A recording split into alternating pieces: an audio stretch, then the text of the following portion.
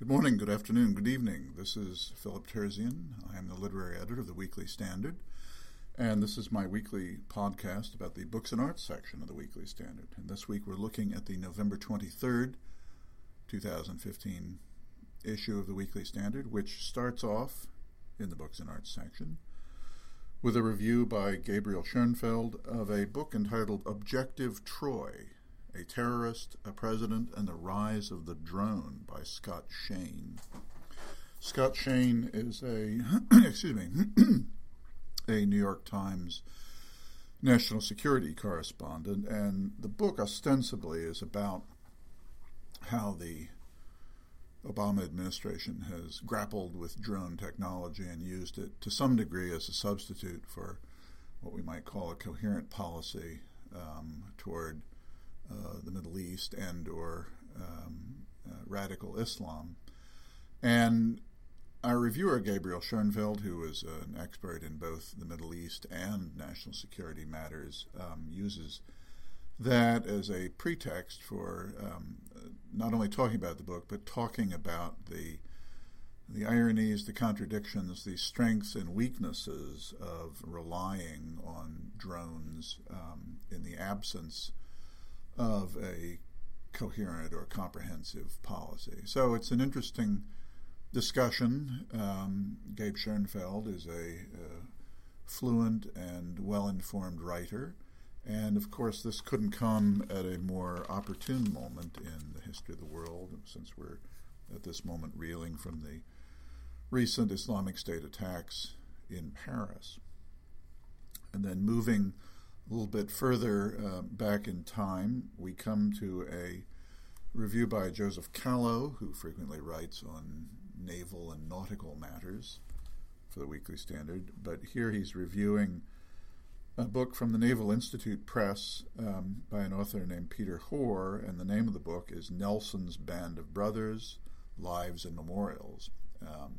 Lord Nelson, of course, Admiral Nelson, was the great British naval hero of the late 18th, early 19th century. And this year, 2015, is, of course, the bicentennial of the Battle of Trafalgar, when the British fleet outmaneuvered and defeated the French fleet in the Mediterranean. And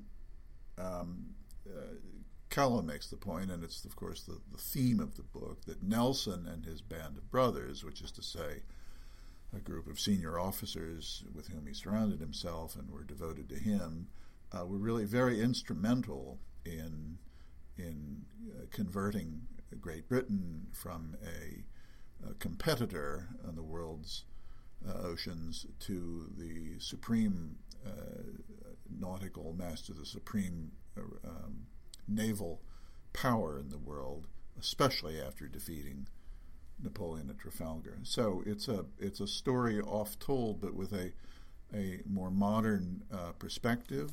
And Joseph Callow's piece fills you in on it very nicely, which is followed by a review by Dominic Green of a new novel from Roberto Colasso, the Italian novelist who often writes about, uses as his setting and the ancient world or civilizations that we don't know too much about because the written evidence is now so meager. And this novel, called Ardor, which comes from Farrar, Straus and Giroux publishers, is set in the world of Vedic mythology, which is to say the ancient world of what is now, I guess, India and that area where people were speaking Sanskrit and whatnot. It's a kind of prehistoric Aryan mythology that Colasso picks up on and turns into a very interesting story, especially if like me, you like to read stories that are based, or read stories indeed, based in civilizations that are astonishingly distant from our own time, and yet reveal, as they often do, the consistency and constancy of constant themes of human nature. But the book is called The novel is called Ardor by Roberto Colasso, reviewed in our issue by Dominic Green.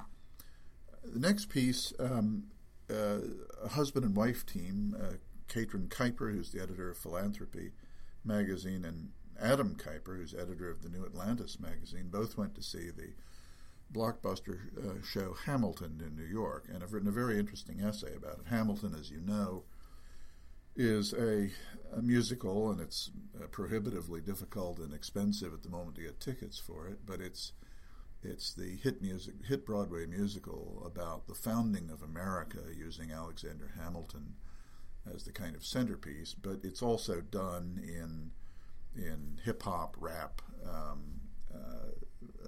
lingo, and music, and has, in their view, not only works pretty well, but also tells us something about how we can connect the world of the founders, who, of course, were Anglo-Saxon men of the late 18th century, with 21st century American multicultural pop culture.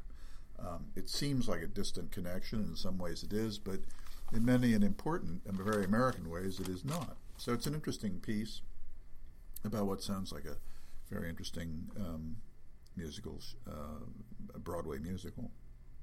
John Podhoritz's movie review this week is of a movie entitled Spotlight, directed by Tom McCarthy, which is a movie about the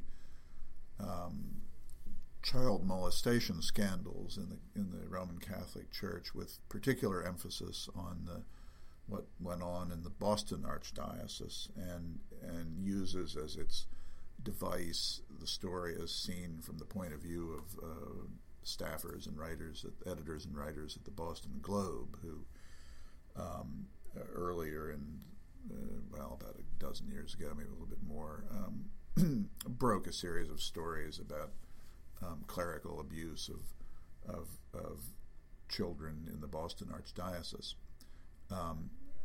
John says that it's a difficult subject and a controversial subject, but treated in a objective and sympathetic and, as he puts it, utterly riveting way. So before seeing Spotlight, you will want to read John Podhoritz's enlightening essay on the film.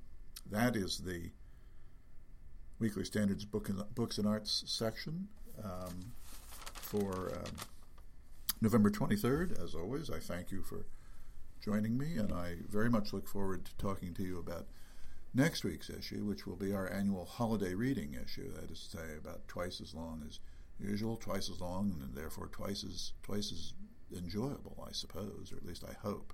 But thank you very much. Talk to you then.